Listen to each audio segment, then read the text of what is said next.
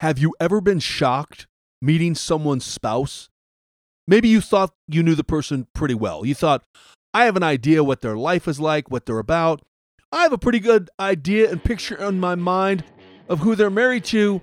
And then you meet their spouse and you're like, wow, I did not see that coming. And now all of a sudden you see that person in a whole new light. Maybe good, maybe bad, maybe otherwise, but their spouse really added some flavor to who they now are in your mind. And that's where we're going today.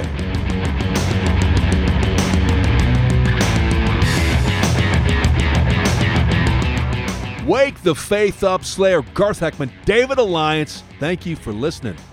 Those of you who listen on Podbean or iTunes, Apple Podcasts, on radio stations, internet, and otherwise live on 97A, it's great to have you a part of the podcast. You can reach out to me at tdagiantslayer@gmail.com. That's T as in Tom, D as in David, G, TDG. I'm just going to mess everybody up. Let's just stick with tdagiantslayer@gmail.com. This is why they don't allow me to work power tools. Hey, we are finishing up today on our series, Marriage is Meant to Be Hard. You know, people, when they would meet me and get to know me pretty well, then my wife would come along and people would go, "This is your wife? Wow, how did that happen?"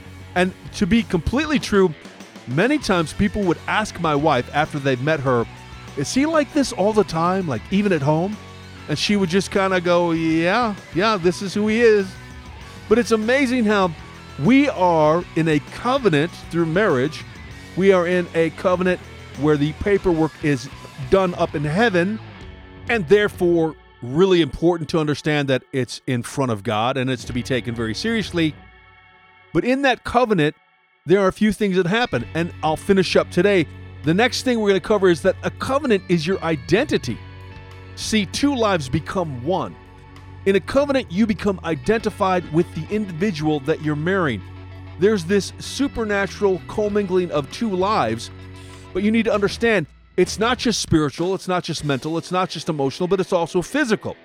Remember that a covenant includes blood.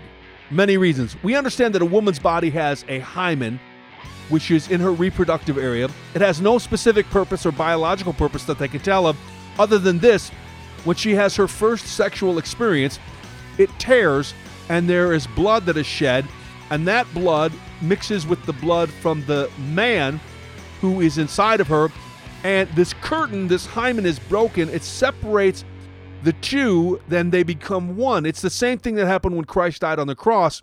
He shed his blood, said, "It is finished," and the curtain in the Holy of Holies was torn in half, and there was a new covenant created. See, your virginity is there for a purpose. It's in order to create a covenant. Sex is your identity. Virginity is the opportunity to create a new identity with your husband or your wife in a covenant. Very important. Number two, a covenant is a hierarchy of needs, meaning there's a line of command. You might go, why did God put the man in charge? Why did he put the man in command or to lead? Well, it's because someone has to be responsible.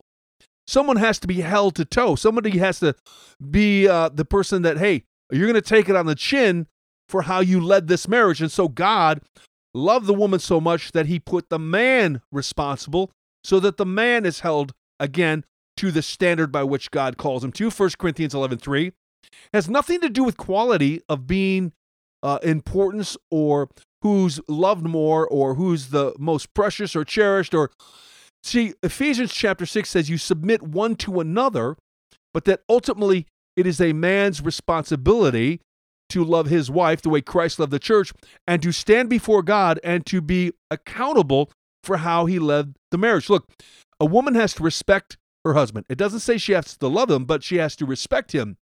And she must submit and obey her husband as long as he himself is obeying and submitting to God. Otherwise, the hierarchy is broke and you don't get to tell her what to do. Ladies, if your husband's not serving, seeking God, then you don't have to obey him in matters that are immoral or wrong. Let me put it to you this way. If a United States colonel goes to some private under him and says, go attack this village, wait a second, If the colonel didn't get his orders from the general, then the private doesn't have to obey the colonel. If the husband doesn't get his orders from God, then the wife doesn't have to obey the husband. So, men, you have to prove yourself. Look, my wife is only going to obey me in knowing that over the years, I have sought God, listened to God, obeyed God, and I've been right in what I've heard God tell me to do. There are many times my wife will question me, are you sure this is God? And I'll say, well, I'll double down in prayer, I'll fast, I'll do everything I can, but if it's God, we have to move in this area. And it took some time, but over time, she has learned to trust me and when I hear from God. That's your job, men. You will be held responsible for how you lead your families, how you lead your wife.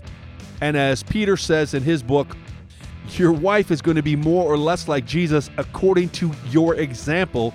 So make sure you live up to the call. All right, finally, we get married in order to live a covenant, in order to practice God's love and likeness.